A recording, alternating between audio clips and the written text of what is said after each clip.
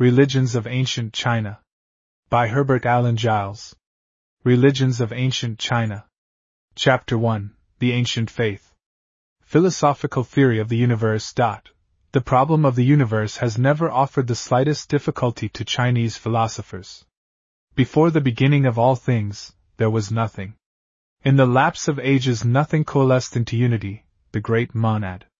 After more ages, the great monad separated into duality, the male and female principles in nature, and then, by a process of biogenesis, the visible universe was produced. Popular cosmogony. An addition, however, to this simple system had to be made, in deference to, and on a plane with, the intelligence of the masses. According to this, the male and female principles were each subdivided into greater and lesser, and then from the interaction of these four agencies a being, named Pian Ku, came into existence. He seems to have come into life endowed with perfect knowledge, and his function was to set the economy of the universe in order. He is often depicted as wielding a huge adze, and engaged in constructing the world. With his death the details of creation began. His breath became the wind, his voice, the thunder, his left eye, the sun, his right eye, the moon, his blood flowed in rivers, his hair grew into trees and plants, his flesh became the soil. His sweat descended as rain, while the parasites which infested his body were the origin of the human race. Recognition and worship of spirits. Early Chinese writers tell us that Fu Shi, BC 2953–2838, was the first emperor to organize sacrifices to, and worship of, spirits. In this he was followed by the Yellow Emperor, BC 2698–2598, who built a temple for the worship of God, in which incense was used, and first sacrificed to the mountains and rivers. He is also said to have established the worship of the sun, moon, and 5 planets, and to have elaborated the ceremonial of ancestral worship. God the Father, Earth the Mother. The Yellow Emperor was followed by the Emperor Xiao Hao, BC 2598–2514, who instituted the music of the Great Abyss in order to bring spirits and men into harmony. Then came the Emperor Chuan Tzu, BC 2514–2436, of whom it is said that he appointed an officer to preside over the worship of God and earth, in order to form a link between the spirits and man, and also caused music to be played for the enjoyment of God. Music, by the way, is said to have been introduced into worship in imitation of thunder, and was therefore supposed to be pleasing to the Almighty. After him followed the Emperor Tiku, BC 2436–2366, who dabbled in astronomy, and came to a knowledge of spiritual beings, which he respectfully worshipped. The Emperor Yao, BC 2357–2255, built a temple for the worship of God, and also caused dances to be performed for the enjoyment of God on occasions of special sacrifice and communication with the spiritual world. After him, we reach the Emperor Shun, BC 2255–2205, in whose favor Yao abdicated. Additional deities. Before, however, Shun ventured to mount the throne, he consulted the stars, in order to find out if the unseen powers were favorable to his elevation, and on receiving a satisfactory reply, he proceeded to sacrifice to God, to the 6 honored ones, unknown, to the mountains and rivers, and to spirits in general. In the 2nd month of the year, he made a tour of inspection eastwards, as far as Mount Ti, in modern Shantung, where he presented a burnt offering to God, and sacrificed to the mountains and rivers. God punishes the wicked and rewards the good. The great Yu, who drained the empire, and came to the throne in BC 2205 as first emperor of the Xia dynasty, followed in the lines of his pious predecessors. But the Emperor Keung Chia, BC 1879–1848, who at first had treated the spirits with all due reverence, fell into evil ways, and was abandoned by God. This was the beginning of the end. In BC 1766 Tang the Completer, founder of the Shang dynasty, set to work to overthrow Qi Ke, the last ruler of the Xia dynasty. He began by sacrificing to Almighty God, and asked for a blessing on his undertaking. And in his subsequent proclamation to the empire, he spoke of that God as follows: God has given to every man a conscience, and if all men acted in accordance with its dictates, they would not stray from the right path. The way of God is to bless the good and punish the bad. He has sent down calamities on the house of Sia, to make manifest its crimes. God manifests displeasure.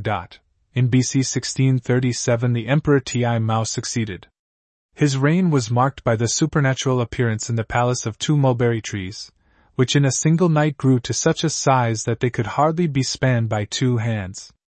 The emperor was terrified, whereupon a minister said, "No prodigy is a match for virtue. Your Majesty's government is no doubt at fault, and some reform of conduct is necessary." Accordingly, the emperor began to act more circumspectly, after which the mulberry trees soon withered and died. Revelation in a dream. The Emperor Wu Ting, BC 1324 to 1264, began his reign by not speaking for 3 years, leaving all state affairs to be decided by his prime minister, while he himself gained experience. Later on, the features of a sage were revealed to him in a dream, and on waking, he caused a portrait of the apparition to be prepared and circulated throughout the empire. The sage was found, and for a long time aided the emperor in the right administration of government. On the occasion of a sacrifice, a pheasant perched upon the handle of the great sacrificial tripod, and crowed, at which the emperor was much alarmed. "Be not afraid," cried a minister, "but begin by reforming your government. God looks down upon mortals, and in accordance with their deserts grants them many years or few. God does not shorten men's lives, they do that themselves. Some are wanting in virtue, and will not acknowledge their transgressions. Only when God chastens them do they cry, 'What are we to do?'" Anthropomorphism and fetishism. One of the last emperors of the Shang dynasty, Wuai, who reigned BC 1198 to 1194, even went so far as to make an image in human form, which he called God. With this image he used to play at dice, causing someone to throw for the image, and if God lost, he would overwhelm the image with insult.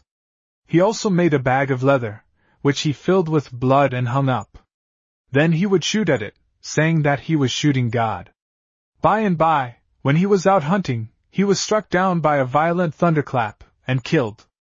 God indignant. Finally, when the Shang dynasty sank into the lowest depths of moral abasement, King Wu, who charged himself with its overthrow, and who subsequently became the first sovereign of the Zhou dynasty, offered sacrifices to Almighty God, and also to Mother Earth. "The King of Shang," he said in his address to the high officers who collected around him, "does not reverence God above, and inflicts calamities on the people below. Almighty God is moved with indignation." On the day of the final battle he declared that he was acting in the matter of punishment merely as the instrument of God, and after his great victory and the establishment of his own line, it was to God that he rendered thanks. No devil, no hell. In this primitive monotheism, of which only scanty, but no doubt genuine, records remain, no place was found for any being such as the Buddhist Mara or the devil of the Old and New Testaments. God inflicted his own punishments by visiting calamities on mankind, just as he bestowed his own rewards by sending bounteous harvests in due season. Evil spirits were a later invention, and their operations were even then confined chiefly to tearing people's hearts out, and so forth, for their own particular pleasure. We certainly meet no cases of evil spirits wishing to undermine man's allegiance to God, or desiring to make people wicked in order to secure their everlasting punishment. The vision of purgatory, with all its horrid tortures, was introduced into China by Buddhism, and was subsequently annexed by the Taoists, sometime between the 3rd and 6th centuries AD. Chinese terms for God. Before passing to the firmer ground, historically speaking, of the Zhou dynasty, it may be as well to state here that there are 2 terms in ancient Chinese literature which seem to be used indiscriminately for God. One is Tian, which has come to include the material heavens, the sky, and the other is Shang Ti, which has come to include the spirits of deceased emperors. These 2 terms appear simultaneously, so to speak, in the earliest documents which have come down to us, dating back to something like the 20th century before Christ. Priority, however, belongs beyond all doubt to Tian, which it would have been more natural to find meaning, first the visible heavens, and secondly the deity, whose existence beyond the sky would be inferred from such phenomena as lightning, thunder, wind, and rain. But the process appears to have been the other way, so far at any rate as the written language is concerned. The Chinese script, when it first came into existence, was purely pictorial, and confined to visible objects which were comparatively easy to depict. There does not seem to have been any attempt to draw a picture of the sky. On the other hand, the character Tien was just such a representation of a human being as would be expected from the hand of a prehistoric artist, and under this unmistakable shape the character appears on bells and tripods, as seen in collections of inscriptions, so late as the 6th and 7th centuries BC, after which the head is flattened to a line, and the arms are raised until they form another line parallel to that of the head. Distinction between Tien and Shang Ti. The term Shang Ti means literally supreme ruler. It is not quite so vague as Tien, which seems to be more of an abstraction, while Shang Ti is a genuinely personal god. Reference to Tien is usually associated with fate or destiny, calamities, blessings, prayers for help, etc. The commandments of Tien are hard to obey. He is compassionate, to be feared, unjust, and cruel. Shang Ti lives in heaven, walks, leaves tracks on the ground, enjoys the sweet savor of sacrifice, approves or disapproves of conduct, deals with rewards and punishments in a more particular way, and comes more actually into touch with the human race. Thus Shang Ti would be the god who walked in the garden in the cool of the day, the god who smelled the sweet savor of Noah's sacrifice, and the god who allowed Moses to see his back. Tien would be the god of gods of the Psalms, whose mercy endureth forever, the everlasting God of Isaiah, who fainteth not, either is weary. Roman Catholic dissensions. These two, in fact, were the very terms favored by the early Jesuit missionaries to China, though not with the limitations above suggested, as fit the proper renderings for God, and of the two terms the great Manchu Emperor Kangxi chose Tien. It has been thought that the conversion of China to Christianity under the guiding influence of the Jesuits would soon have become an accomplished fact, but for the ignorant opposition to the use of these terms by the Franciscans and Dominicans, who referred this question, among others, to the Pope. In 1704 Clement XI published a bull declaring that the Chinese equivalent for God was Tien Chu equals Lord of Heaven, and such it has continued to be ever since, so far as the Roman Catholic Church is concerned, in spite of the fact that Tien Chu was a name given at the close of the 3rd century BC to one of the 8 spirits. The two terms are one. That the two terms refer in Chinese thought to one and the same being, though possibly with differing attributes, even down to modern times, may be seen from the account of a dream by the Emperor Yongle, AD 1403 to 1425, in which His Majesty relates that an angel appeared to him, with a message from Shang Ti, upon which the Emperor remarked, "Is not this a command from Tien?" A comparison might perhaps be instituted with the use of God and Jehovah in the Bible. At the same time it must be noted that this view was not suggested by the Emperor Kangxi, who fixed upon Tien as the appropriate term. It is probable that, vigorous Confucianist as he was anxious to appear on the side rather of an abstract than of a personal deity, and that he was repelled by the overwrought anthropomorphism of the Christian God. His conversion was said to have been very near at times. We read, however, that, when hard pressed by the missionaries to accept baptism, he always excused himself by saying that he worshipped the same God as the Christians. God in the Odes. The Zhou dynasty lasted from BC 1122 to BC 255.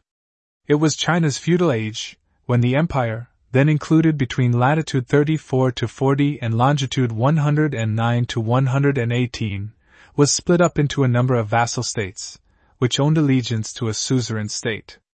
And it is to the earlier centuries of the Zhou dynasty that must be attributed the composition of a large number of ballads of various kinds, ultimately collected and edited by Confucius, and now known as the Odes. From these odes it is abundantly clear that the Chinese people continued to hold, more clearly and more firmly than ever, a deep-seated belief in the existence of an anthropomorphic and personal God, whose one care was the welfare of the human race. He reigns in glory. The soul of King Wen, father of the King Wu below, and posthumously raised by his son to royal rank, is represented as enjoying happiness in a state beyond the grave. He is a spirit. Sometimes in the odes there is a hint that God, in spite of his anthropomorphic semblance, is a spirit. Spiritual beings. Spirits were certainly supposed to move freely among mortals. The god of battle. In the hour of battle, the god of ancient China was as much a participator in the fight as the god of Israel in the Old Testament. Was the cry which stimulated King Wu to break down the opposing ranks of Shang. To King Wu's father, and others, direct communications had previously been made from heaven, with a view to the regeneration of the empire. God sends famine. The ode from which the following extract is taken carries us back to the 9th century BC, at the time of a prolonged and disastrous drought. The Confucian criterion. The keystone of the Confucian philosophy, that man is born good, will be found in the following lines. God, however, is not held responsible for the sufferings of mankind.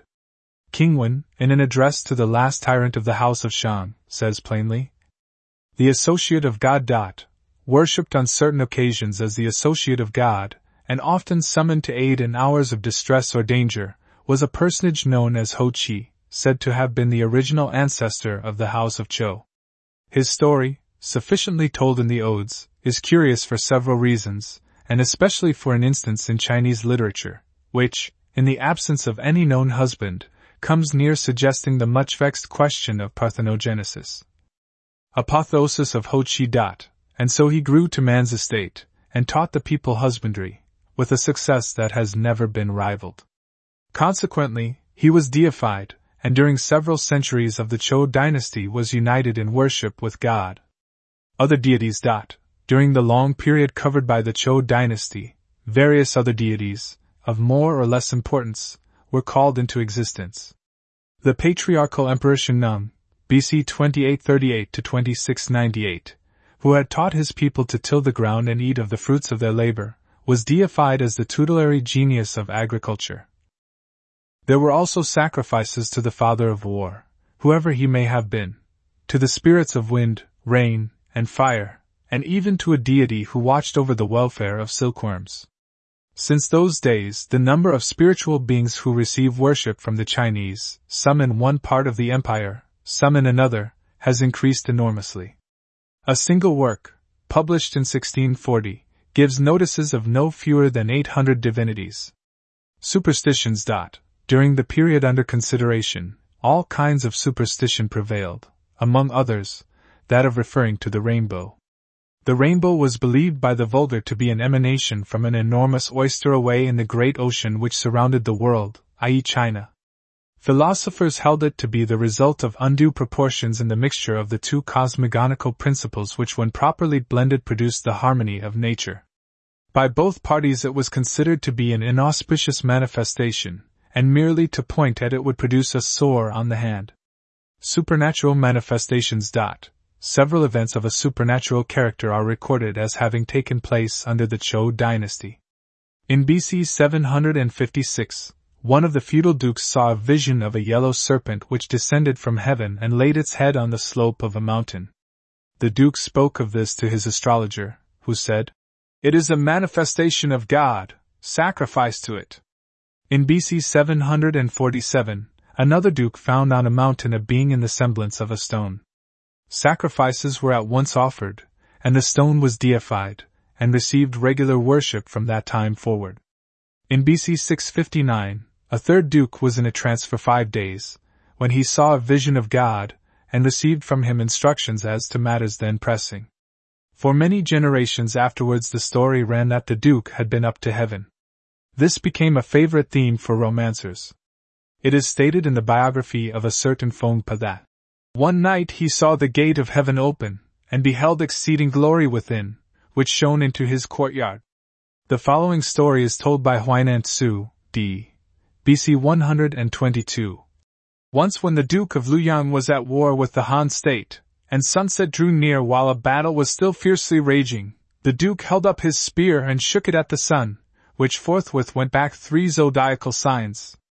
Only the emperor worships God and earth. From the records of this period we can also see how jealously the worship of God and earth was reserved for the emperor alone. In BC 651, Duke Huan of the Qi state, one of the feudal nobles to be mentioned later on, wished to signalize his accession to the post of doyen or leader of the vassal states by offering the great sacrifices to God and to earth.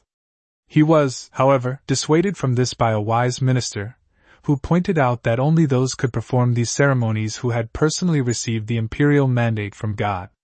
This same minister is said to be responsible for the following utterance. Duke Huan asked Quan Chang, saying, "To what should a prince attach the highest importance?" "To God," replied the minister, at which Duke Huan gazed upwards to the sky. "The God I mean," continued Quan Chung, "is not the illimitable blue above. A true prince makes the people his God." Sacrifices. Much has been recorded by the Chinese on the subject of sacrifice, more indeed than can be easily condensed into a small compass. First of all, there were the great sacrifices to God and to earth, at the winter and summer solstices respectively, which were reserved for the Son of Heaven alone.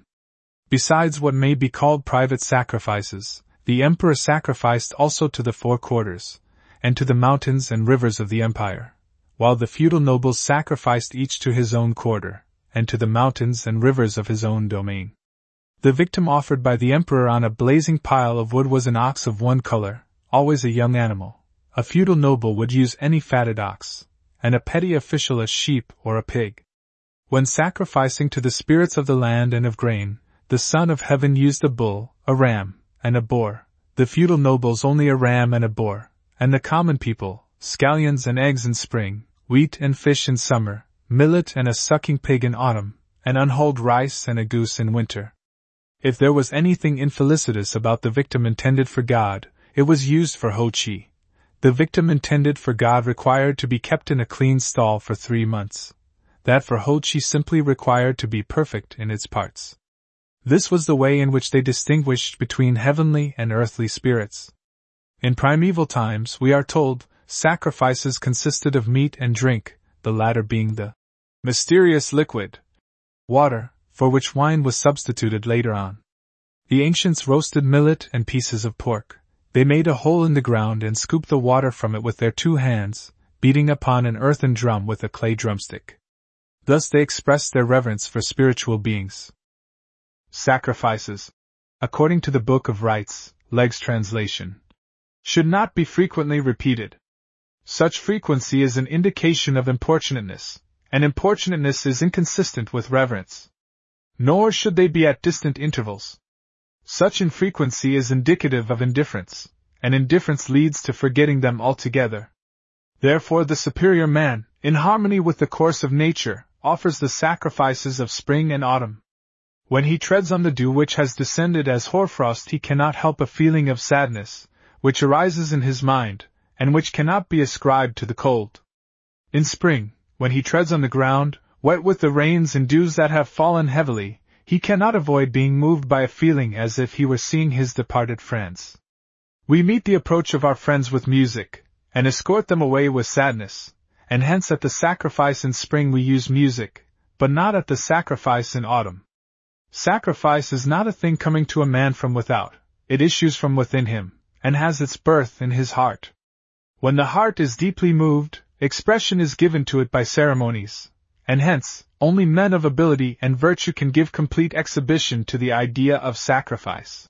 It was in this sense that Confucius warned his followers not to sacrifice to spirits which did not belong to them, i.e. to other than those of their own immediate ancestors. To do otherwise would raise a suspicion of ulterior motives. Ancestral worship. For the purpose of ancestral worship, which had been practiced from the earliest ages, the emperor had 7 shrines, each with its altar representing various forefathers, and at all of these a sacrifice was offered every month. Feudal nobles could have only 5 sets of these, and the various officials 3 or fewer, on a descending scale in proportion to their rank. Petty officers and the people generally had no ancestral shrine, but worshipped the shades of their forefathers as best they could in their houses and cottages. For 3 days before sacrificing to ancestors, a strict vigil and purification was maintained, and by the end of that time, from sheer concentration of thought, the mourner was able to see the spirits of the departed, and at the sacrifice next day seemed to hear their very movements, and even the murmur of their sighs. The object of the ceremony was to bring down the spirits from above, together with the shades of ancestors, and thus to secure the blessing of God, at the same time to please the souls of the departed, and to create a link between the living and the dead.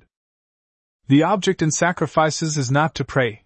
The time should not be hastened on. A great apparatus is not required. Ornamental details are not to be approved. The victims need not be fat and large. Cf. Horace, Od. 3:23, Immunizarum, etc. A profusion of the other offerings is not to be admired. There must, however, be no parsimony. A high official, well able to afford better things, was justly blamed for having sacrificed to the manes of his father a sucking pig which did not fill the dish. Religious dances. The various dances displayed the gravity of the performers, but did not awaken the emotion of delight. The ancestral temple produced the impression of majesty, but did not dispose one to rest on it. Its vessels might be employed, but could not be conveniently used for any other purpose. The idea which leads to intercourse with spiritual beings is not interchangeable with that which finds its realization in rest and pleasure. Priestcraft. From the ceremonial of ancestor worship, the thin end of the wedge of priestcraft was rigorously excluded. For the words of prayer and blessing and those of benediction to be kept hidden away by the officers of prayer of the ancestral temple, and by the sorcerers and recorders, is a violation of the rules of propriety. This may be called keeping in a state of darkness. Confucius sums up the value of sacrifices in the following words. By their great sacrificial ceremonies the ancients served God. By their ceremonies in the ancestral temple they worshipped their forefathers. He who should understand the great sacrificial ceremonies, and the meaning of the ceremonies in the ancestral temple, would find it as easy to govern the empire as to look upon the palm of his hand. Filial piety. Intimately connected with ancestral worship is the practice of filial piety. It is in fact on filial piety that ancestral worship is dependent for its existence. In early ages, sons sacrificed to the manes of their parents and ancestors generally, in order to afford some mysterious pleasure to the disembodied spirits. There was then no idea of propitiation, of benefits to ensue. In later times, the character of the sacrifice underwent a change, until a sentiment of duty became the real mainspring of the ceremony. Meanwhile, Confucius had complained that the filial piety of his day only meant the support of parents. But, argued the sage, we support our dogs and our horses. Without reverence, what is there to distinguish one from the other? He affirmed that children who would be accounted filials should give their parents no cause of anxiety beyond such anxiety as might be occasioned by ill health. Filial piety, he said again, did not consist in relieving the parents of toil, or in setting before them wine and food. It did consist in serving them while alive according to the established rules, in burying them when dead according to the established rules, and in sacrificing to them after death, also according to the established rules. In another passage Confucius declared that filial piety consists in carrying on the aims of our forefathers, which really amounts to serving the dead as they would have been served if alive. Divination. Divination seems to have been practiced in China from the earliest ages. The implements used were the shell of the tortoise, spiritualized by the long life of its occupant, and the stalks of a kind of grass, to which also spiritual powers had for some reason or other been attributed. These were the methods, we are told, by which the ancient kings made their people revere spirits, obey the law, and settle all their doubts. God gave these spiritual boons to mankind, and the sages took advantage of them. To explore what is complex, to search out what is hidden, to hook up what lies deep, and to reach to what is distant, thereby determining the issues for good or ill of all events under the sky, and making all men full of strenuous endeavor, there are no agencies greater than those of the stalks and the tortoise shell. In BC 2224, when the Emperor Shun wished to associate the great Yu with him in the government, the latter begged that recourse might be had to divination, in order to discover the most suitable among the ministers for this exalted position. The emperor refused, saying that his choice had already been confirmed by the body of ministers. The spirits too have signified their assent, the tortoise and grass having both concurred. Divination, when fortunate, may not be repeated. Sincerity, on which Confucius lays such a special stress, is closely associated with success in divination. Sincerity is of God, cultivation of sincerity is of man. He who is naturally sincere is he who hits his mark without effort, and without thinking apprehends. He easily keeps to the golden mean, he is inspired. He who cultivates sincerity is he who chooses what is good and holds fast to it. It is characteristic of the most entire sincerity to be able to foreknow. When a state or a family is about to flourish, there are sure to be happy omens, and when it is about to perish, there are sure to be unpropitious omens. The events portended are set forth by the divining grass and the tortoise. When calamity or good fortune may be about to come, the evil or the good will be foreknown by the perfectly sincere man, who may therefore be compared with a spirit. The tortoise and the grass have long since disappeared as instruments of divination, which is now carried on by means of lots drawn from a vase, with answers attached, by planchette, and by the chow. The last consists of two pieces of wood, anciently of stone, in the shape of the two halves of a kidney bean. These are thrown into the air before the altar in a temple, Buddhist or Taoist, it matters nothing, with the following results. 2 convex sides uppermost mean a response indifferently good, 2 flat sides mean negative and bad, 1 convex and 1 flat side mean that the prayer will be granted. This form of divination, though widely practiced at the present day, is by no means of recent date. It was common in the Chu state, which was destroyed BC 300, after 420 years of existence.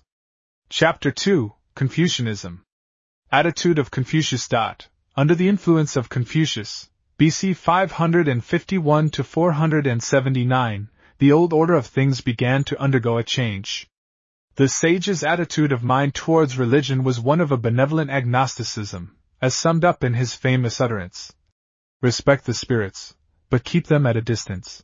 That he fully recognized the existence of a spirit world, though admitting that he knew nothing about it, is manifest from the following remarks of his. How abundantly do spiritual beings display the powers that belong to them. We look for, but do not see them, we listen for, but do not hear them, yet they enter into all things, and there is nothing without them. They cause all the people in the empire to fast and purify themselves, and array themselves in their richest dresses, in order to attend at their sacrifices. Then, like overflowing water, they seem to be over the heads, and on the right and left, of their worshippers. He believed that he himself was, at any rate to some extent, a prophet of God, as witness his remarks when in danger from the people of Kwang. After the death of King Wen, was not wisdom lodged in me? If God were to destroy this wisdom, future generations could not possess it.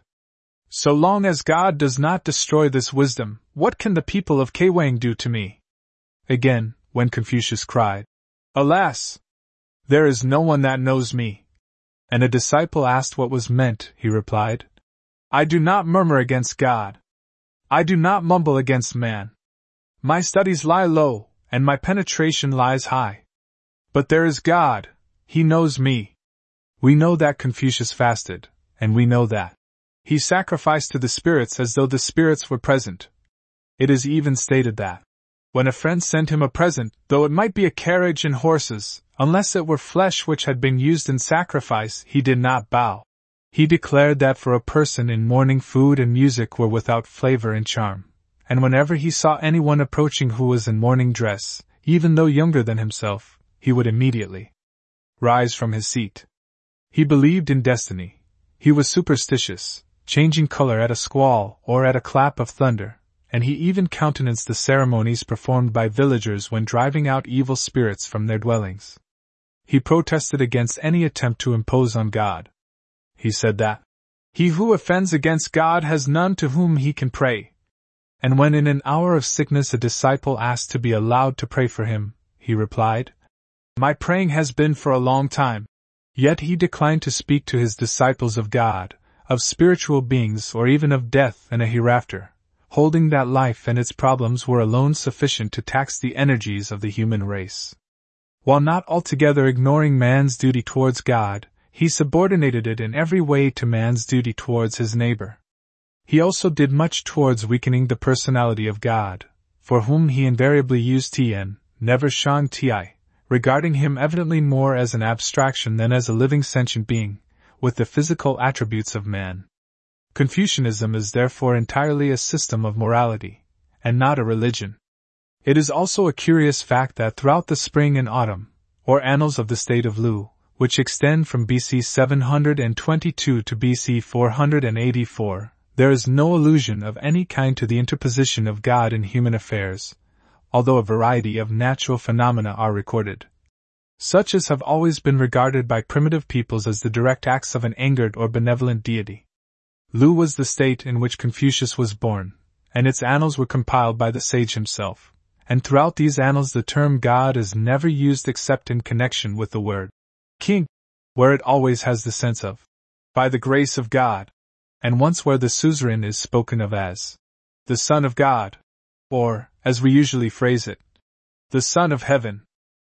How to Bring Rain. In the famous commentary by Tso Chiu Ming on the spring and autumn, which imparts a human interest to the bold entries set against each year of these annals, there are several allusions to the Supreme Being.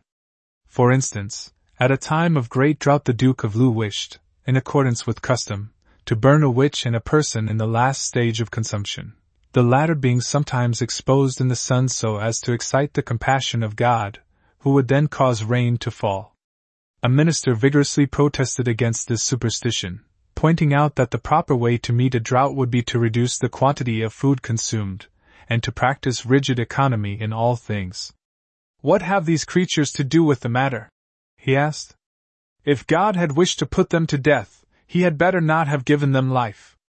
If they can really produce drought, to burn them will only increase the calamity."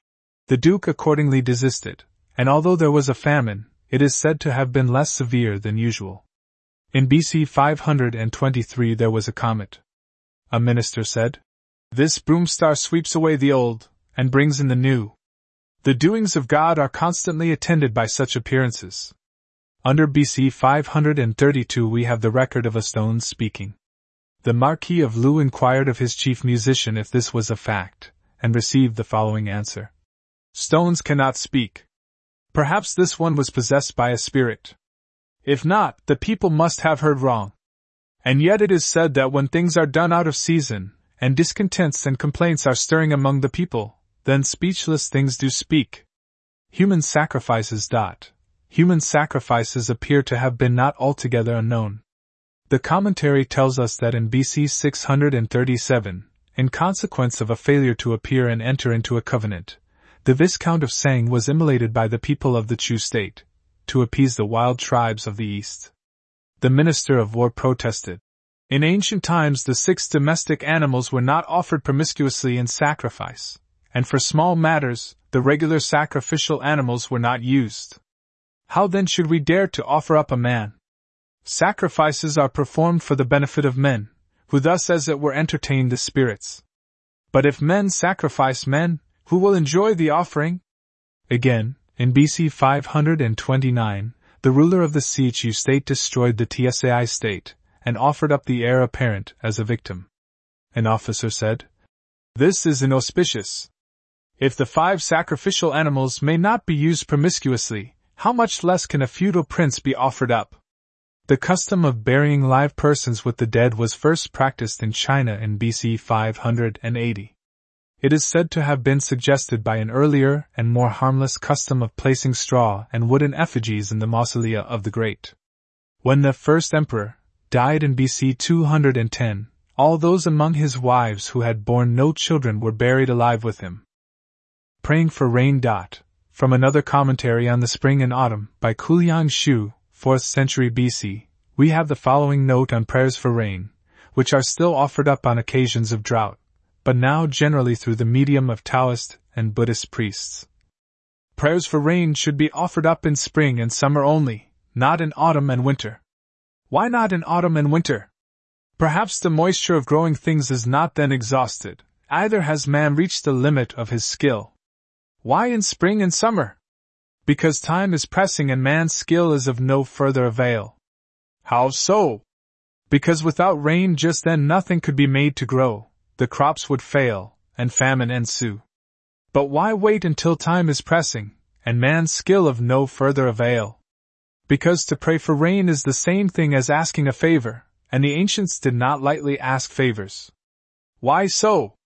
Because they held it more blessed to give than to receive, and as the latter excludes the former, the main object of man's life is taken away. How is praying for rain asking a favor? It is a request that God will do something for us. The divine men of old who had any request to make to God were careful to prefer it in due season. At the head of all his high officers of state, the prince would proceed in person to offer up his prayer. He could not ask any one else to go as his proxy. Posthumous honors for Confucius. Before leaving Confucius, it is necessary to add that now for many centuries he has been the central figure and object of a cult as sincere as ever offered by man to any being, human or divine. The ruler of Confucius' native state of Lu was profoundly distressed by the sage's death, and is said to have built a shrine to commemorate his great worth, at which sacrifices were offered at the 4 seasons. By the time, however, that the Zhou dynasty was drawing to its close, 3rd century BC, it would be safe to say that, owing to civil war and the great political upheaval generally, the worship of Confucius was altogether discontinued.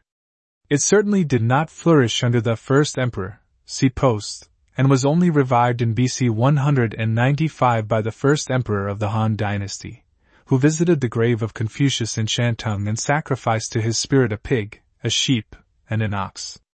50 years later a temple was built to Confucius at his native place, and in AD 72 his 72 disciples were admitted to share in the worship, music being shortly afterwards added to the ceremonial. Gradually, the people came to look upon Confucius as a god, and women used to pray to him for children, until the practice was stopped by edict in AD 472.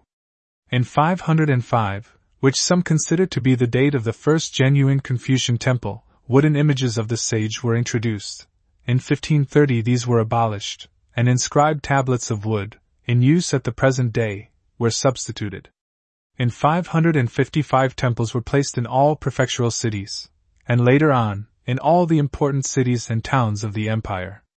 In the 2nd and 8th months of each year, before dawn, sacrifices to Confucius are still celebrated with considerable solemnity and pomp, including music and dances by bands of either 36 or 64 performers. Mencius and Confucianism. Mencius, who lived BC 372 to 289, and devoted himself to the task of spreading and consolidating the Confucian teachings, made no attempt to lead back the Chinese people towards their early beliefs in a personal God and in a spiritual world beyond the ken of mortals. He observes in a general way that those who obey God are saved, while those who rebel against him perish. But his reference is to this life, and not to a future one. He also says that those whom God destines for some great part, he first chastens by suffering and toil. But perhaps his most original contribution will be found in the following paragraph. By exerting his mental powers to the full, man comes to understand his own nature. When he understands his own nature, he understands God. In all the above instances the term used for God is Tien. Only in one single passage does Mencius use Shang Ti. Though a man be wicked, if he duly prepares himself by fasting and abstinence and purification by water, he may sacrifice to God.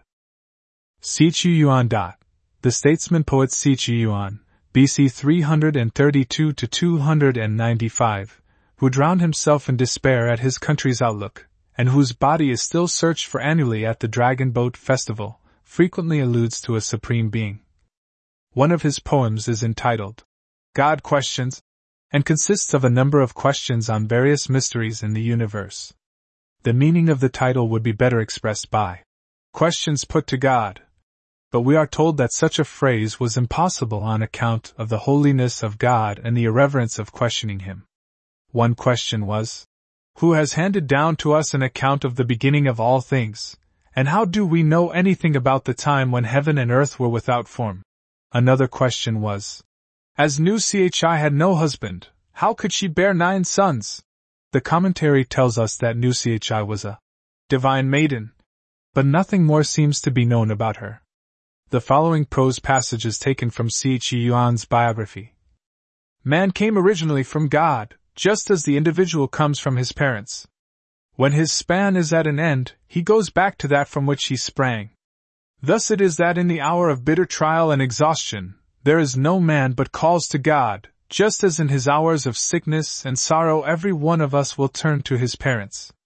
The great sacrifices to God and to earth, as performed by the early rulers of China, had been traditionally associated with Mount Ti, in the modern province of Shantung, one of China's 5 sacred mountains. Accordingly, in BC 219, the self-styled first emperor, desirous of restoring the old custom, which had already fallen into desuetude, proceeded to the summit of Mount Ti, where he is said to have carried out his purpose, though what actually took place was always kept a profound secret. The literati, however, whom the first emperor had persecuted by forbidding any further study of the Confucian canon, and burning all the copies he could lay hands on, gave out that he had been prevented from performing the sacrifices by a violent storm of rain, alleging as a reason that he was altogether deficient in the virtue required for such a ceremony. It may be added that in BC 110 the then reigning emperor proceeded to the summit of Mount Ti, and performed the great sacrifice to God, following this up by sacrificing to earth on a hill at the foot of the mountain. At the ceremony he was dressed in yellow robes, and was accompanied by music. During the night there was light, and a white cloud hung over the altar. The emperor himself declared that he saw a dazzling glory, and heard a voice speaking to him. The truthful historian, the Herodotus of China, who has left an account of these proceedings, accompanied the emperor on this and other occasions. He was also present at the sacrifices offered before the departure of the mission, and has left it on record that he himself actually heard the voices of spirits. Chapter 3. Taoism. Lao Tzu. Meanwhile, other influences had been helping to divert the attention of the Chinese people from the simple worship of God and of the powers of nature. The philosophy associated with the name of Lao Tzu, who lived nobody knows when, probably about BC 600, which is popularly known as Taoism, from Tao, the omnipresent, omnipotent, and unthinkable principle on which it is based, operated with Confucianism, though in an opposite direction, in dislimning the old faith while putting nothing satisfactory in its place. Confucianism, with its shadowy monotheistic background, was at any rate a practical system for everyday use, and it may be said to contain all the great ethical truths to be found in the teachings of Christ. Lao Tzu harped upon a doctrine of inaction, by virtue of which all things were to be accomplished, a perpetual accommodation of self to one's surroundings, with the minimum of effort, all progress being spontaneous and in the line of least resistance. Such a system was naturally far better fitted for the study, where in fact it has always remained, than for use in ordinary life. In one of the few genuine utterances of Lao Tzu which have survived the wreck of time, we find an allusion to a spiritual world. Unfortunately, it is impossible to say exactly what the passage means. According to Han Fei, died BC 233, who wrote several chapters to elucidate the sayings of Lao Tzu, the following is the correct interpretation. Govern a great nation as you would cook a small fish, i.e. do not overdo it. If the empire is governed according to Tao, evil spirits will not be worshipped as good ones. If evil spirits are not worshipped as good ones will do no injury.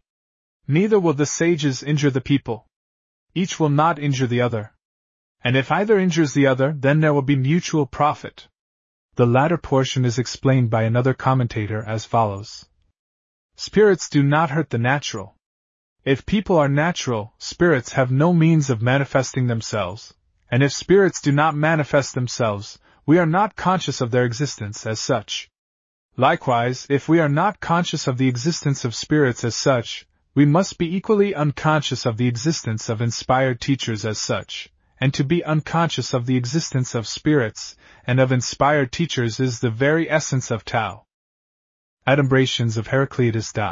In the hands of Lao Tzu's more immediate followers, Tao became the absolute, the first cause, and finally one in whose obliterating unity all seemingly opposed conditions of time and space were indistinguishably blended.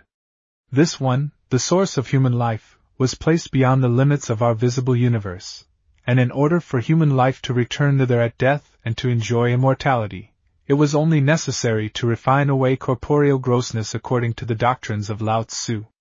Later on, this one came to be regarded as a fixed point of dazzling luminosity, in remote ether, around which circled forever and ever, in the supremest glory of motion, the souls of those who had successfully passed through the ordeal of life, and who had left the slough of humanity behind them.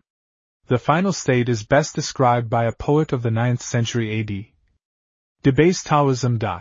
This view naturally suggested the prolongation of earthly life by artificial means, hence the search for an elixir, carried on through many centuries by degenerate disciples of Taoism. But here we must pass on to consider some of the speculations on God, life, death, and immortality indulged in by Taoist philosophers and others, who were not fettered, as the Confucianists were, by traditional reticence on the subject of spirits and an unseen universe. Spirits must exist. And Mo Tzu, a philosopher of the 4th and 5th centuries BC, was arguing one day for the existence of spirits with a disbelieving opponent. "All you have to do," he said, "is to go into any village and make inquiries. From of old until now the people have constantly seen and heard spiritual beings. How then can you say they do not exist? If they had never seen nor heard them, could people say that they existed?" "Of course," replied the disbeliever. "Many people have seen and heard spirits, but is there any instance of a properly verified appearance?" And Mo Tzu then told a long story of how King Suen, BC 827 to 781, unjustly put to death a minister, and how the latter had said to the king, "If there is no consciousness after death, this matter will be at an end, but if there is, then within 3 years you will hear from me." 3 years later, at a grand durbar, the minister descended from heaven on a white horse, and shot the king dead before the eyes of all. Traces of mysticism. Chuang Tzu, the famous philosopher of the 3rd and 4th centuries BC, an exponent of the Tao of Lao Tzu, has the following allusions to God, of course as seen through Taoist glasses. God is a principle which exists by virtue of its own intrinsicality, and operates spontaneously without self-manifestation. He who knows what God is, and what man is, has attained. Knowing what God is, he knows that he himself proceeded therefrom. Knowing what man is, he rests in the knowledge of the known, waiting for the knowledge of the unknown. The ultimate end is God. He is manifested in the laws of nature. He is the hidden spring. At the beginning of all things he was. Taoism, however, does not seem to have succeeded altogether, any more than Confucianism, in altogether estranging the Chinese people from their traditions of a God, more or less personal, whose power was the real determining factor in human events. The great general Xiang Yu, BC 233 to 202, said to his charioteer at the battle which proved fatal to his fortunes, "I have fought no fewer than 70 fights, and have gained dominion over the empire. That I am now brought to this pass is because God has deserted me." Chapter 4, Materialism. Yang Sung. Yang Sung was a philosopher who flourished BC 53 AD 18. He taught that the nature of man at birth is neither good nor evil, but a mixture of both, and that development in either direction depends wholly upon environment. To one who asked about God, he replied, "What have I to do with God? Watch how without doing anything he does all things." To another who said, "Surely it is God who fashions and adorns all earthly forms." He replied, "Not so. If God in an earthly sense were to fashion and adorn all things, his strength would not be adequate to the task." Wang Xiecheng. Wang Xiecheng, AD 27 to 97, denies that men after death live again as spiritual beings on earth. Animals, he argues, do not become spirits after death. Why should man alone undergo this change? That which informs man at birth is vitality, and at death this vitality is extinguished. Vitality is produced by the pulsations of the blood. When these cease, vitality is extinguished, the body decays and becomes dust. How can it become a spirit? When a man dies, his soul ascends to heaven, and his bones return, to earth. Therefore he is spoken of as a disembodied spirit, the latter word really meaning that which has returned. Vitality becomes humanity, just as water becomes ice. The ice melts and is water again. Man dies and reverts to spirituality. The spirits which people see are invariably in the form of human beings, and that very fact is enough of itself to prove that these apparitions cannot be the souls of dead men. If a sack is filled with grain, it will stand up, and is obviously a sack of grain. But if the sack is burst and the grain falls out, then it collapses and disappears from view. Now, man's soul is enfolded in his body as grain in a sack. When he dies, his body decays and his vitality is dissipated. And if when the grain is taken away the sack loses its form, why, when the vitality is gone, should the body obtain a new shape in which to appear again in the world? The number of persons who have died since the world began, old, middle-aged, and young, must run into thousands of millions, far exceeding the number of persons alive at the present day. If every one of these has become a disembodied spirit, there must be at least one to every yard as we walk along the road, and those who die must now suddenly find themselves face to face with vast crowds of spirits, filling every house and street. People say that spirits are the souls of dead men. That being the case, spirits should always appear naked, for surely it is not contended that clothes have souls as well as men. It can further be shown not only that dead men never become spirits, but also that they are without consciousness, by the fact that before birth they are without consciousness. Before birth man rests in the first cause, when he dies he goes back to the first cause. The first cause is vague and without form, and man's soul is there in a state of unconsciousness. At death the soul reverts to its original state. How then can it possess consciousness? As a matter of fact, the universe is full of disembodied spirits, but these are not the souls of dead men. They are beings only of the mind, conjured up for the most part in sickness, when the patient is especially subject to fear. For sickness induces fear of spirits causes the mind to dwell upon them, and thus apparitions are produced. Another writer enlarges on the view that K, disembodied spirit, is the same as K, to return. At death, man's soul returns to heaven, his flesh to earth, his blood to water, his blood vessels to marshes, his voice to thunder, his motion to the wind, his sleep to the sun and moon, his bones to trees, his muscles to hills, his teeth to stones, his fat to dew, his hair to grass, while his breath returns to man. Attributes of God. There was a certain philosopher, named Chin, died AD 226, whose services were much required by the king of Wu, who sent an envoy to fetch him. The envoy took upon himself to catechize the philosopher, with the following result. "You are engaged in study, are you not?" asked the envoy. "Any slip of a boy may be that," replied Chin. "Why not I?" "Has God a head?" said the envoy. "He has," was the reply. "Where is he?" was the next question. "In the west," the ode say, from which it may be inferred that his head was in the west. "Has God got heirs?" "God sits on high," replied Chin. "But here's the lowly," the ode say. "If he had not heirs, how could he hear it?" "Has God feet?" asked the envoy. "He has," replied Chin. The ode say. "If he had no feet, how could he step?" "Has God a surname?" inquired the envoy. "And if so, what is it?" "He has a surname," said Chin. "And it is Lu." "How do you know that?" rejoined the other. "The surname of the emperor, who is the son of heaven, is Lu," replied Chin. "And that is how I know it." These answers, we are told, came as quickly as echo after sound. A writer of the 9th century AD, when reverence for the one God of ancient China had been to a great extent weakened by the multiplication of inferior deities, tells a story how this God, whose name was Lu, had been displaced by another God whose name was Chang. The Xingning Tsa Lu has the following story. There was once a very poor scholar, who made it his nightly practice to burn incense and pray to God. One evening he heard a voice from above saying, "God has been touched by your earnestness, and has sent me to ask what you require."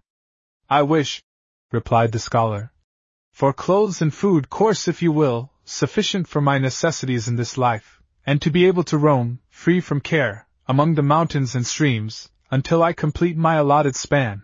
That is all." "All!" cried the voice, amid peals of laughter from the clouds. Why, that is the happiness enjoyed by the spirits in heaven. You can't have that. Ask rather for wealth and rank. Good and evil.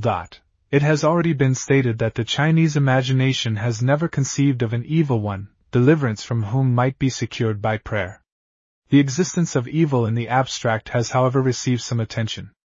Wei Tao Tzu asked Yu Li Tzu, saying, "Is it true that God loves good and hates evil?" "It is," replied Yu. "In that case," rejoined Wei, "goodness should abound in the empire and evil should be scarce. Yet among birds, kites and falcons outnumber phoenixes. Among beasts, wolves are many and unicorns are few. Among growing plants, thorns are many and cereals are few. Among those who eat cooked food and stand erect, the wicked are many and the virtuous are few. And in none of these cases can you say that the latter are evil and the former good. Can it be possible that what man regards as evil, God regards as good, and vice versa? Is it that God is unable to determine the characteristics of each, and lets each follow its own bent and develop good or evil accordingly? If he allows good men to be put upon, and evil men to be a source of fear, is not this to admit that God has his likes and dislikes? From of old until now, times of misgovernment have always exceeded times of right government, and when men of principle have contended with the ignoble, the latter have usually won. Where then is God's love of good and hatred of evil? Yu Li Tzu had no answer to make. The Tanyan Tse Lu says, "If the people are contented and happy, God is at peace in his mind. When God is at peace in his mind, the two great motive powers act in harmony." Where is God? The Pai Si Choyu says, "The empyrean above you is not God, it is but his outward manifestation. That which remains ever fixed in man's heart, and which rules over all things without cease, that is God. Alas, you earnestly seek God in the blue sky, while forgetting him altogether in your hearts. Can you expect your prayers to be answered? This view. For behold, the kingdom of God is within you. St. Luke 17:21 has been brought out by the philosopher Shao Yung, 81,011 to 1077, in the following lines. Conflict of Faiths. Han Wen Kung, 8768 to 824, the eminent philosopher, poet, and statesman, who suffered banishment for his opposition to the Buddhist religion, complains that of old there was but one faith, now there are three, meaning Confucianism, Buddhism, and Taoism. He thus pictures the simplicity of China's ancient kings. Their clothes were of cloth or of silk. They dwelt in palaces or in ordinary houses. They ate grain and vegetables and fruit and fish and flesh. Their method was easy of comprehension. Their doctrines were easily carried into practice. Hence their lives passed pleasantly away, a source of satisfaction to themselves, a source of benefit to mankind. At peace within their own hearts, they readily adapted themselves to the necessities of the family and of the state. Happy in life, they were remembered after death. Their sacrifices were grateful to the God of heaven, and the spirits of the departed rejoiced in the honors of ancestral worship. His mind seems to have been open on the subject of a future state. In a lamentation on the death of a favorite nephew, he writes, "If there is knowledge after death, this separation will be but for a little while. If there is no knowledge after death, so will this sorrow be but for a little while, and then no more sorrow forever." His views as to the existence of spirits on this earth are not very logical. If there is whistling among the rafters, and I take a light but fail to see anything, is that a spirit? It is not, for spirits are soundless. If there is something in the room, and I look for it but cannot see it, is that a spirit? It is not, spirits are formless. If something brushes against me, and I grab at, but do not seize it, is that a spirit? It is not, for if spirits are soundless and formless, how can they have substance? If then spirits have neither sound nor form nor substance, are they consequently non-existent? Things which have form without sound exist in nature, for instance, earth and stones. Things which have sound without form exist in nature, for instance, wind and thunder. Things which have both sound and form exist in nature, for instance, men and animals. And things which have neither sound nor form also exist in nature, for instance, disembodied spirits and angels. For his own poetical spirit, according to the funeral elegy written some 250 years after his death, a great honor was reserved. His friend and contemporary, Lu Tsung-yuan, a poet and philosopher like himself, was tempted into the following reflections by the contemplation of a beautiful landscape which he discovered far from the beaten track. Now, I have always had my doubts about the existence of a God, but this scene made me think he really must exist. At the same time, however, I began to wonder why he did not place it in some worthy center of civilization, rather than in this out-of-the-way barbarous region, where for centuries there has been no one to enjoy its beauty. And so, on the other hand, such waste of labor and incongruity of position disposed me to think that there could not be a God after all. Letter from God. In AD 1008 there was a pretended revelation from God in the form of a letter, recalling the letter from Christ on the neglect of the Sabbath mentioned by Roger of Wendover and Hoveden, contemporary chroniclers. The emperor and his court regarded this communication with profound awe, but a high official of the day said, "I have learnt, from the Confucian discourses, that God does not even speak. How then should he write a letter?" Modern materialism. The philosopher and commentator, Chu Shi, AD 1130 to 1200, whose interpretations of the Confucian canon are the only ones now officially recognized, has done more than any one since Confucius himself to disseminate a rigid materialism among his fellow countrymen. The God of the canon is explained away as an eternal principle. The phenomena of the universe are attributed to nature, with its absurd personification so commonly met with in Western writers, and spirits generally are associated with the perfervid imaginations of sick persons and enthusiasts. Is consciousness dispersed after death, or does it still exist? Said an inquirer. It is not dispersed, replied Chu Shi. It is at an end. When vitality comes to an end, consciousness comes to an end with it. He got into more trouble over the verse quoted earlier. If it is asserted, he argued, that King Wen was really in the presence of God, and that there really is such a being as God, he certainly cannot have the form in which he is represented by the clay or wooden images in vogue. Still, as these statements were made by the prophets of old, there must have been some foundation for them. There is, however, a certain amount of inconsistency in his writings on the supernatural, for in another passage he says, "When God is about to send down calamities upon us, he first raises up the hero whose genius shall finally prevail against those calamities." Sometimes he seems to be addressing the educated Confucianist, at other times the common herd whose weaknesses have to be taken into account. Chapter 5, Buddhism and Other Religions. So early as the 3rd century BC, Buddhism seems to have appeared in China, though it was not until the latter part of the 1st century AD that a regular propaganda was established, and not until a century or two later still that this religion began to take a firm hold of the Chinese people. It was bitterly opposed by the Taoists, and only after the lapse of many centuries were the two doctrines able to exist side by side in peace. Each religion began early to borrow from the other.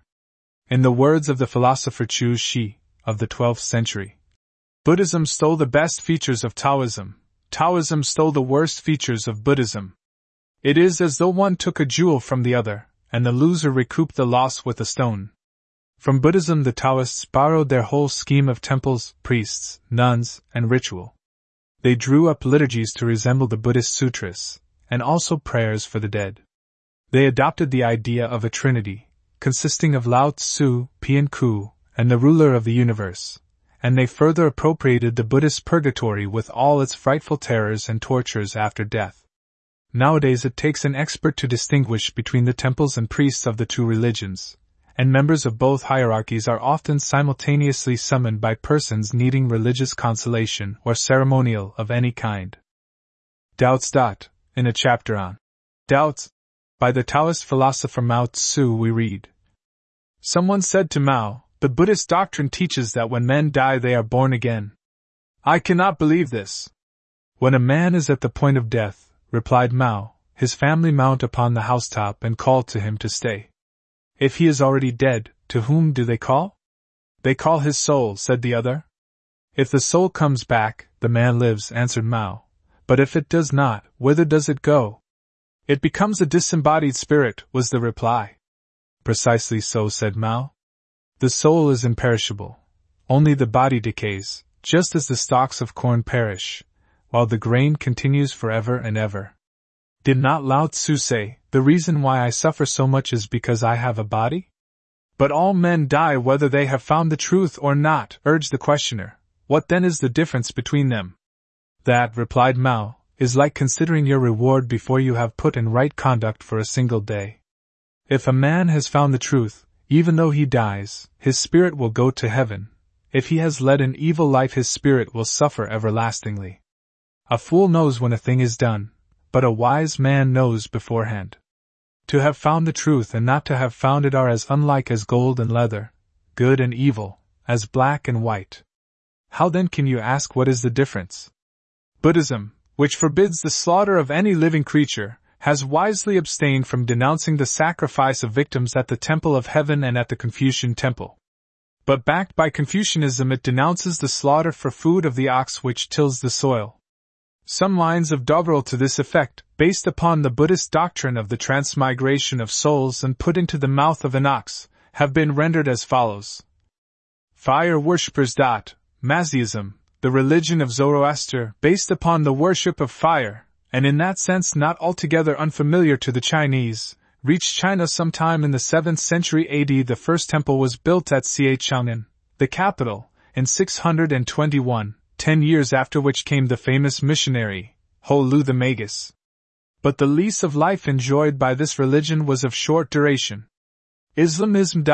Mahometans first settled in China in the year of the mission, AD 628, under Wababi Kabsha, a maternal uncle of Muhammad, who was sent with presents to the emperor. The first mosque was built at Canton, where, after several restorations, it still exists. There is at present a very large Mahometan community in China, chiefly in the province of Yunnan.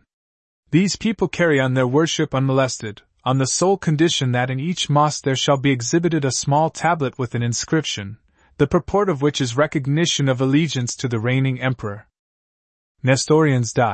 In AD 631 the Nestorian Church introduced Christianity into China, under the title of the Luminous Doctrine, and in 636 Nestorian missionaries were allowed to settle at the capital. In 781 the famous Nestorian tablet, with a bilingual inscription in Chinese and Syriac, was set up at Sinanfu, where it still remains, and where it was discovered in 1625 by Father Semido, long after Nestorianism had altogether disappeared, leaving not a rack behind. Manichaeans. In AD 719 an ambassador from Tokarestan arrived at the capital. He was accompanied by one Tamaushi, who is said to have taught the religion of the Chaldean Mani, or Manes, who died about AD 274. In 807 the Manichaean sect made formal application to be allowed to have recognized places of meeting, shortly after which they too disappear from history. Judaism. The Jews, known to the Chinese as those who take out the sinew from their peculiar method of preparing meat, are said by some to have reached China, and to have founded a colony in Honan, shortly after the captivity, carrying the Pentateuch with them. 3 inscriptions on stone tablets are still extant, dated 1489, 1512, and 1663, respectively. The first says the Jews came to China during the Sung dynasty, the second, during the Han dynasty, and the third, during the Zhou dynasty. The first is probably the correct account. We know that the Jews built a synagogue at Kaifeng Fu in AD 1164, where they were discovered by Ricci in the 17th century, and where, in 1850, there were still to be found traces of the old faith, now said to be completely effaced. Christianity. With the advent of the Jesuit fathers in the 16th century, and of the Protestant missionaries, Marshman and Morrison, in 1799 and 1807 respectively, we pass gradually down to the present day, where we may well pause and look around to see what remains to the modern Chinese of their ancient faiths. It is scarcely too much to say that all idea of the early God of their forefathers has long since ceased to vivify their religious instincts, though the sacrifices to God and to earth are still annually performed by the emperor. Ancestor worship, and the cult of Confucius, are probably very much what they were many hundreds of years ago, while Taoism, once a pure philosophy, is now a corrupt religion. As to alien faiths, the Buddhism of China would certainly not be recognized by the founder of Buddhism in India. Mohammedanism is fairly flourishing. Christianity is still bitterly opposed. Chronological syllabus. Legendary period, 29th century to 10th century BC. Pian Ku in creation, first worship of spirits, worship of God, with incense, sacrifices to mountains and rivers, worship of sun, moon, and stars, institution of ancestral worship. God enjoys music, dancing, and burnt offerings. God resents bad government, revelation in a dream, anthropomorphism, fetishism, no devil, no hell, terms for God. The character for God is a picture of a man. God and Jehovah, God in the Odes, Ho Chi and Parthenogenesis, superstitions and supernatural manifestations, sacrifice. Ancestral worship, filial piety. Feudal age, 10th century to 3rd century BC. The influence of Confucianism, his agnosticism, weakening of supernatural beliefs, consolidation of Confucianism, human sacrifices, prayers for rain, the philosophy of Taoism, a rival to Confucianism, but uniting to weaken the old monotheistic faith, its theory of spirits, modifications of Taoism, the elixir of life, evidences of a spiritual world, mysticism. The Empire, 3rd century BC to modern times, arguments against the spiritual world, attributes of God, good and evil, Buddhism appears, conflict of faiths, struggle between Buddhism and Taoism. Taoism borrows from Buddhism and becomes a religion. Mazdaism appears, followed closely by Mohammedanism, Nestorian Christianity, and Manichaeism. Mohammedanism alone survived. Jews arrived about 11th century AD. Chu Shi materialized the Confucian canon, henceforward agnosticism the rule for literati. Buddhism and Taoism, both debased for the masses. The Jesuits arrive in the 16th century. Protestant missionaries date from 1799. Selected works bearing on the religions of China. Religion in China. Joseph Edkins D.D. The Religions of China. James Legge D.D. The Dragon, Image and Demon, or the Three Religions of China. Rev. H. C. Du Bois. Les Religions de la Chine. C. de Harbez. The Religious System of China, its ancient forms, evolution, history, etc. J. de Groot, Ph.D. The Sacred Books of China. James Legge D.D. Chinese Buddhism. Joseph Edkins D.D. Le Shintoism. Michel Revin.